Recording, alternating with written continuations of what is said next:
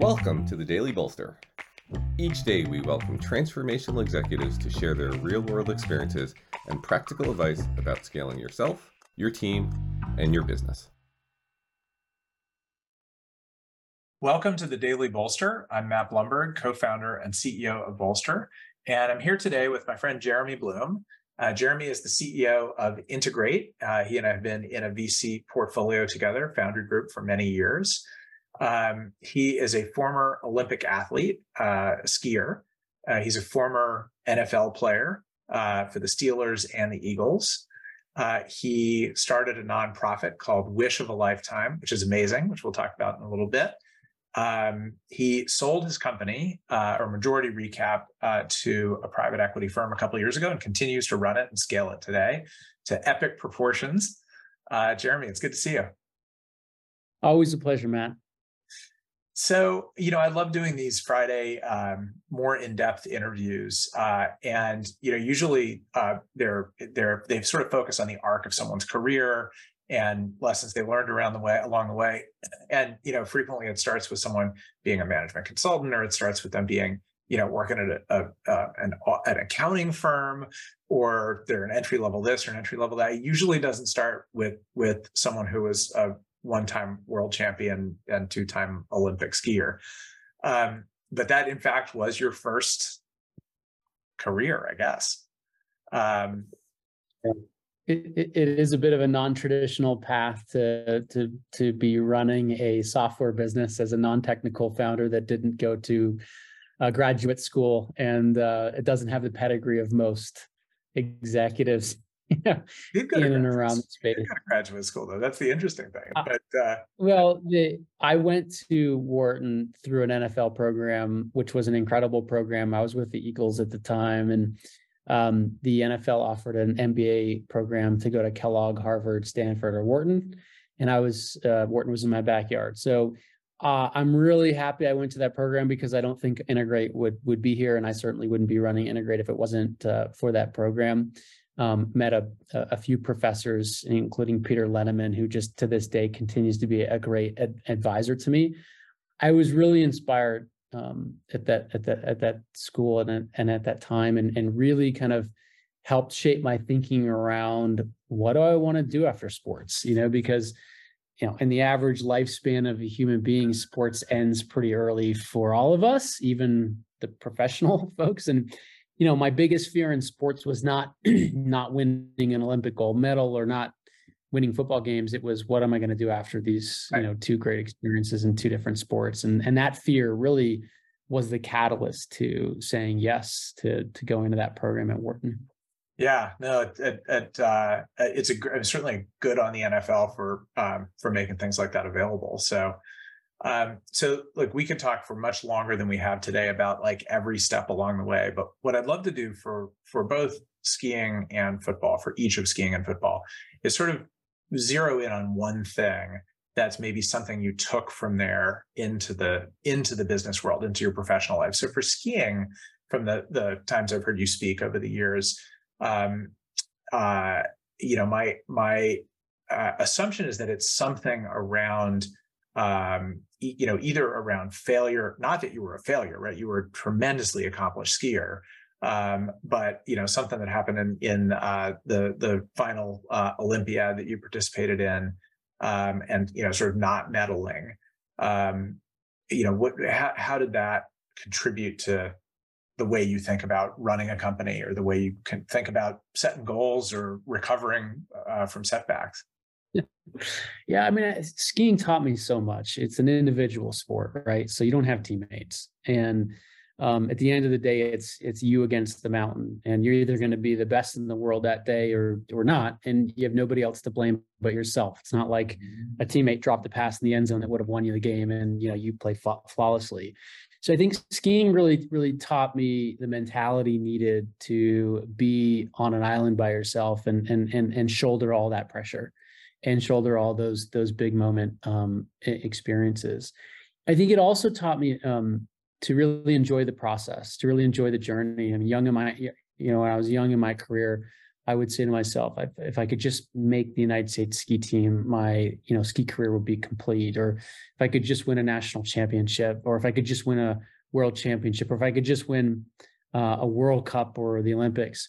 And going through my career, I won all of those, with the exception of the Olympic gold. I mean, I won 3 world championships, 11 World Cup gold medals. Was the youngest skier ever inducted into the United States Skiing Hall of Fame, was the youngest member to ever make the U.S. ski team at 15. So when you look at the arc of that career, it was pretty incredible. But what I learned is it's never enough. If you're just looking for satisfaction from a medal, or you're just looking for satisfaction with those one things, it's not coming. And I have tons of friends who have Olympic gold medals, and they want more. So, that it really taught me to really appreciate and respect the daily process, the daily grind, of ultimately whatever we're doing, whether it's skiing or football, or being an entrepreneur.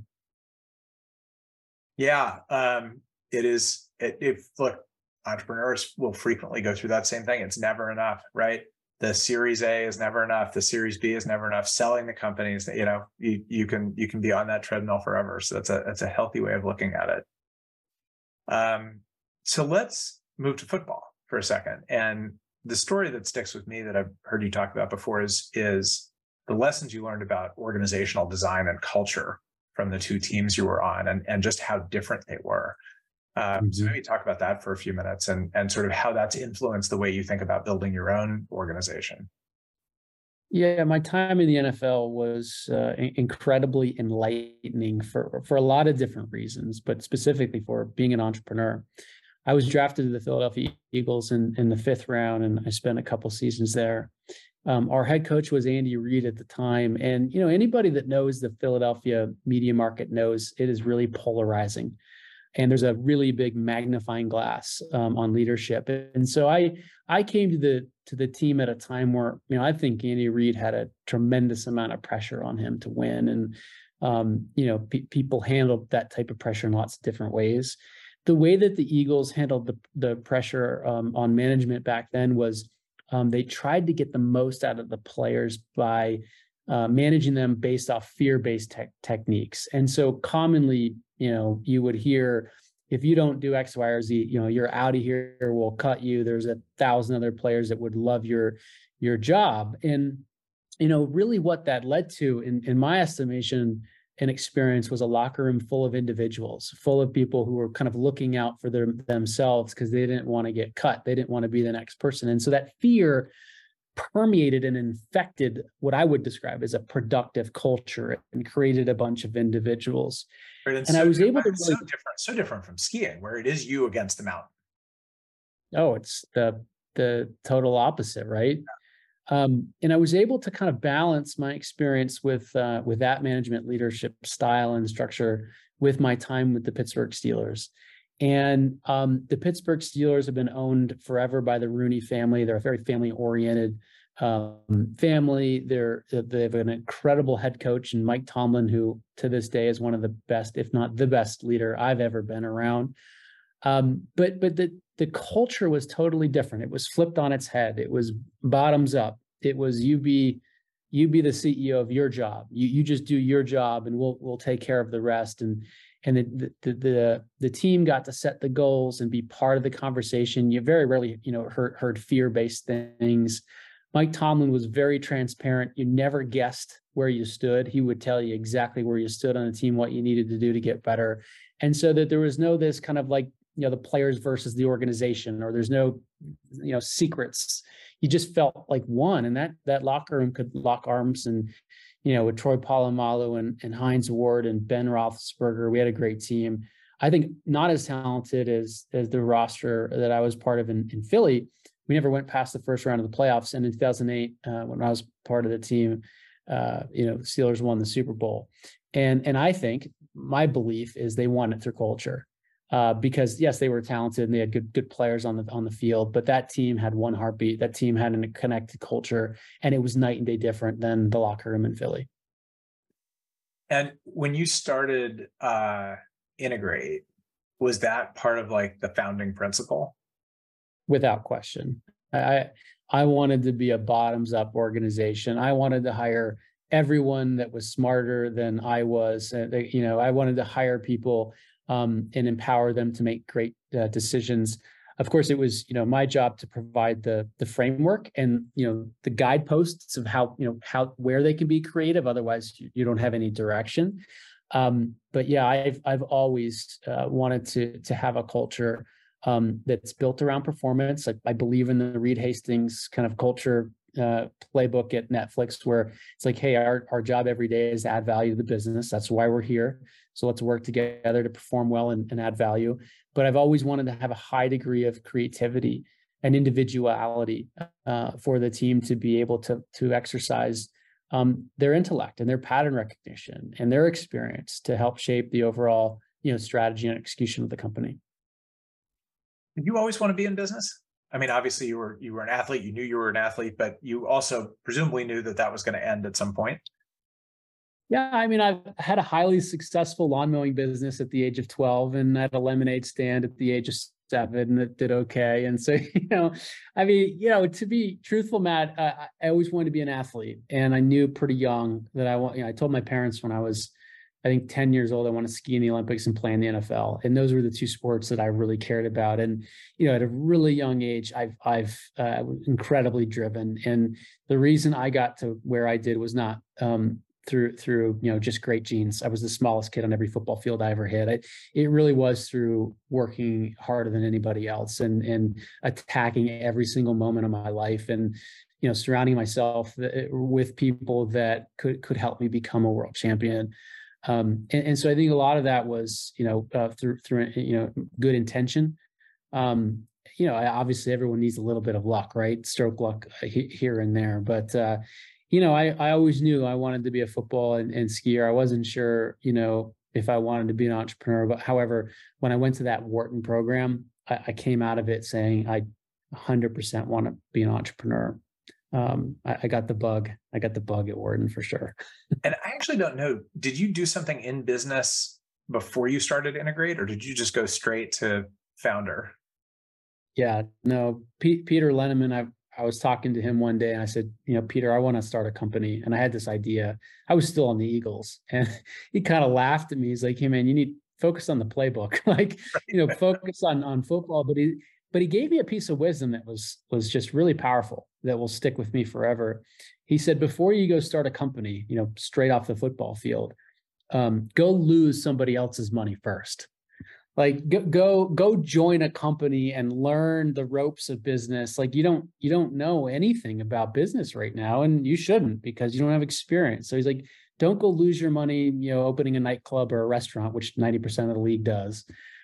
He said, go work for someone. And I did that. So I joined a very small startup in the healthcare space and they hired me to run customer acquisition marketing of all things. I had no idea what I was doing, none.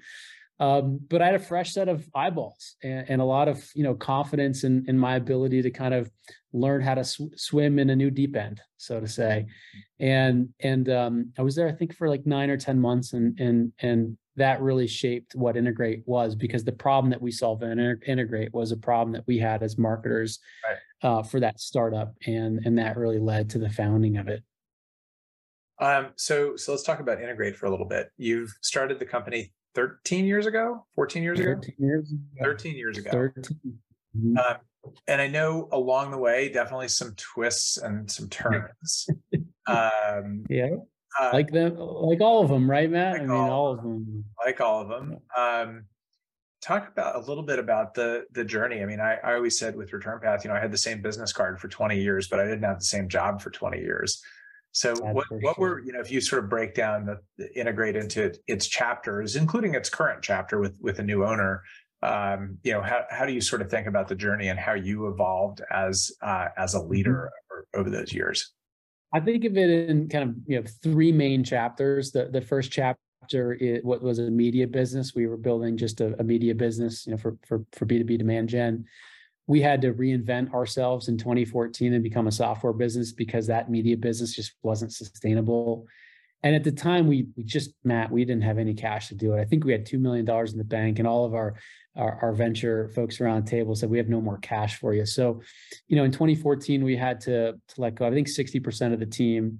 We retained 40%. We thought more would leave. Nobody left. And we said, here's the plan. And here's how we're going to go build a software business with our customers that are buying media. And we threaded the needle, and it was fun. It was exciting. The pressure was really, really high. You wondered if you were going to make payroll just about every single week. But you won just enough of new business to fund that. And that happened for like 2 or 3 years. And, over, I think, a 2.5-year period, we went from $0 of ARR to 11 or 12 million, and we only burned $1.5 million of cash. And at that point, we got more interest in raising capital. So that was kind of chapter 2. We called it and coined it "Building the Bridge to SaaS Island," this beautiful island with trees and palm trees. Like, software businesses are much more predictable to run and than media businesses. And then chapter 3 was when we were acquired by Audex. And I had never worked for private equity previously. I've heard all the horror stories, and I'm sure a lot of them are true, but Audex is an incredible firm, and they think much more like growth investors. They don't have their own playbook. They don't have their own bench talent. So they don't come in and say, go hire these people. They don't say, go do these things. They're just really good at asking great questions. So I feel like I'm getting smarter every day around our board members and my partners there. And, we have a lot of M&A capital right now to go buy businesses and put them together with what we're doing. So I'm really enjoying it 13 years in. I didn't think that I would be here 13 years later, but I'm delighted to be here because I love to learn. I'm very intellectually curious. And in this kind of third chapter, I think I'm learning more than probably I ever have before, and just enjoying it. That's awesome. I mean, look, that's how you want it to be. When you sell the company, but you're still running it, right? You've swapped out one set of owners for another, but you're right. I don't think it always works like that. So they don't have a playbook, so they're not sitting there telling you what to do and micromanaging you. Has the change in owner, change in board, and maybe learnings you've had from working with a new set of investors changed the way you lead, or changed the way you operate at all, or changed the culture of the organization? I don't think it changes the way that I lead. I don't think it's changed our culture. And in fact, I can measure that against, several years back, our employment engagement surveys, that the culture really hasn't changed that much. But what has changed is, we're just a more mature organization. We've reached a level of scale where you can really have guiding principles help you make a lot of the decisions. I mean, the rule of 40 or CAC to LTV. I mean, when you're an early stage business, you have to invest so forward to growth to get product market fit that you can't always look at these guideposts and say that they even matter, because a lot of times they don't when you're really early venture backed. But now, we're a mature business. In fact, we have 2 product lines that can live on their own now. These could be 2 different companies. We still have a marketplace media business that's doing incredibly well and is in a business of its own, and we have a software business. And so we're not, what we're doing now is we're building 2 different business units. We used to be one company, one team, but people would wear 2 hats, go to market media, right, go to market sales. And now we're creating the discipline and surgically, creating 2 business units with specialists in each area. And it's challenging. It really is challenging. And it's nerve-wracking, right? Because change can be difficult, especially as you have a 400+ person team. And so, what does all this mean for everybody? But the clarity of mission in front of us has never been more clear. So that feels really good. It always felt a little bit like scrambled eggs of running a business that really should be 2 different businesses. Yeah. So we're getting that discipline, and Audex has been really helpful to think through like what's the right structure to make sure we're surrounding our customers in the best way. Yeah, that's great. I mean, look, the number of companies that have multiple product lines that go in and out over the years of, well, now we're functionally organized and now we're BUs and back and forth has left me convinced that there's not a right answer, but that there's probably a right answer for any given company at any given time. That's interesting to hear that separation is going well. It certainly gives a lot more focus. There's no question about that. Yeah, I mean, it's difficult when you have one go-to-market motion but a different buyer and a different pricing and different packaging and different positioning. And that, what happens in our case is you get this, conflict of brand. Who are you? Like, who is Integrate? Are you this demand generation platform that can fill my pipeline with sales opportunities that's globally compliant, which is our media business? Or are you software to help me manage the efficiency of all of my demand marketing in a more thoughtful way?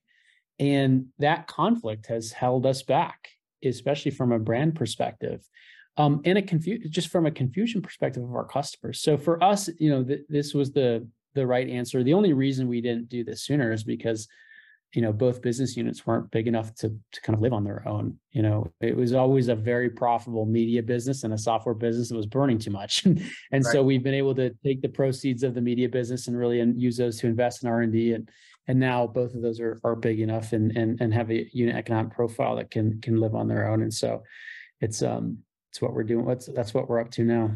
Yeah, well, that's exciting. So 5 years from now, are you still running Integrate? I don't think so, Matt. The average hold period with Audax is 5 to 7 years. We'll be 2 years in December. And yeah, I think there's just a number of both strategics and sponsors who are really interested in what we're doing. So I think, look, heads down right now. We want to drive customer value. We want to make it a great outcome for the folks at Audax, for our team, for our employees and our executive leadership team. But 13 years is a long time. You made it. Did you say 20 at Return 20, Path? yeah. 20. Yeah. That's incredible. Like I said, I didn't think I would be here at 13, but I am. And, but I don't think I'll be here in 5 years. I think I'll be doing something else. Oh, you got a few more in you there. So But never say never, right, Matt? Never Because say I didn't never. think 13 I would be here. So we'll see. We'll see. All right. I got 2 more quick topics for you.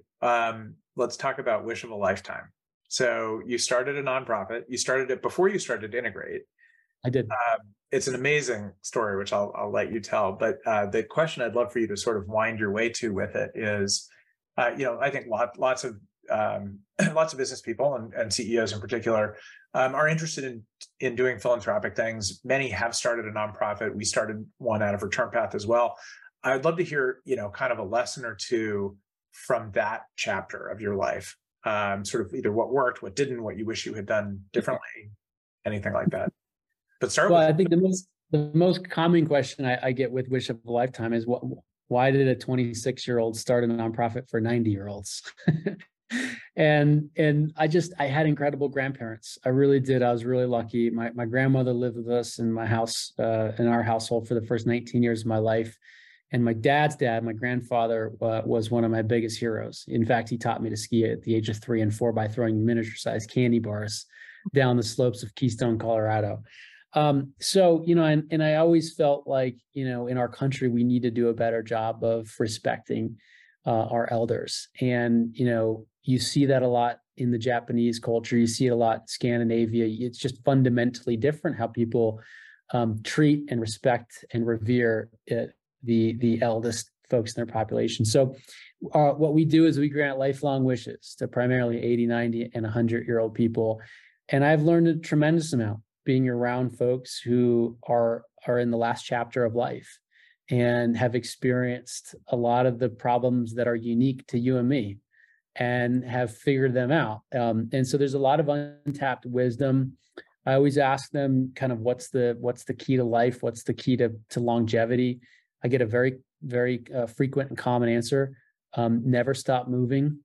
Even when your knees hurts or your ankle hurts, you go take that walk, go read that book, go learn that skill. I think, there's probably a gravitational pull at some age to kind of tune out or switch off in life and stop doing those things.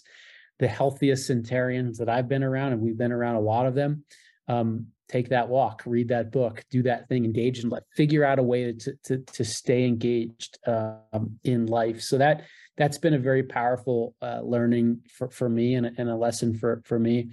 But we love our jobs. We really do. We get to knock on the door of a 90-year-old woman and say, that wish that you've always had, well, we're here to make it come true. So let's roll. let's go get it done. And what plays out next is nothing short of magical. Being on the grounds of granting a wish like that is nothing like I've ever experienced. Not any, winning a ski event or a football, like just can't compare. I really can't to it's just infectious of how happy those folks are. So it's been a tremendous journey. It's wishofalifetime.org. You can see all kinds of great wishes on there. We have great videos. And it's been a wonderful journey. My bet, to tie this back to the prior question, having heard you talk about this a number of times over the years, is that the thing you do next, whenever the Integrate chapter is over, is going to have more to do with Wish of a Lifetime than with customer acquisition. That's just a guess. I think I would bet on that. I would bet. That's a bet I would take. All right, let me close with one last question, because I know you got to go in a minute. You just published a book, which I believe is your second book, called Recalibrate. Tell us about it. Yeah, here's the book. This squiggly line, you can Google it, and you just Google what success looks like. In fact, I put it on the first page. It's one of my favorite images in life, because I think it's so true to no matter what we're doing, like what people think success looks like, but what it actually looks like. Right. And so for those of you just listening on Spotify or Apple, what people think success looks like is a straight line up and to the right. And what success really looks like is a squiggly line that goes all over the place and ends up in a better place. Yeah. And I just think it's so true. And, there's this falsity in life, especially around social media, where we only kind of, capture the highlight reel. And it's easy to look around us and say, gosh, everyone else's life is so much better or so much easier. And it's just not true. We're just not posting the squiggly lines. And so I think it's a really powerful concept of being able to learn how to recalibrate in life. And, no matter who you are, no matter how much success that you've always had, we're always going to have moments where we need to recalibrate. And our ability to learn how to do that, especially in those moments, I think will predicate where we ultimately end up and if we accomplish the goals that we've set out. So, this was actually a rewrite of Fueled by Failure, which was my first book, and I got the publishing rights back. And that book, I worked with a ghostwriter, and I just didn't feel captured the true essence of what I was trying to capture. And so it turned into a new book because it's a full rewrite. But I'm really passionate about the topic, and I love learning about how others think about this in their lives, because I really do think it is the key to success and key to happiness and key to a lot of things that we want in our lives. And we probably don't talk about it enough. We certainly don't learn it in school. There's no class on how to recalibrate. So I was delighted to write the book. It's available on Amazon. Well, Jeremy Bloom, thank you for being here today. You do have an extraordinary story to tell. It was great to have you here for a few minutes to tell some pieces of it, but I am looking forward to reading Recalibrate. And, even though I've heard you speak a bunch of times, we talk now, I'm sure I'm going to learn a whole bunch of things from reading it. So thank you for being here today and for joining Daily Bolster. My pleasure. Always good to see you, Matt. Thanks.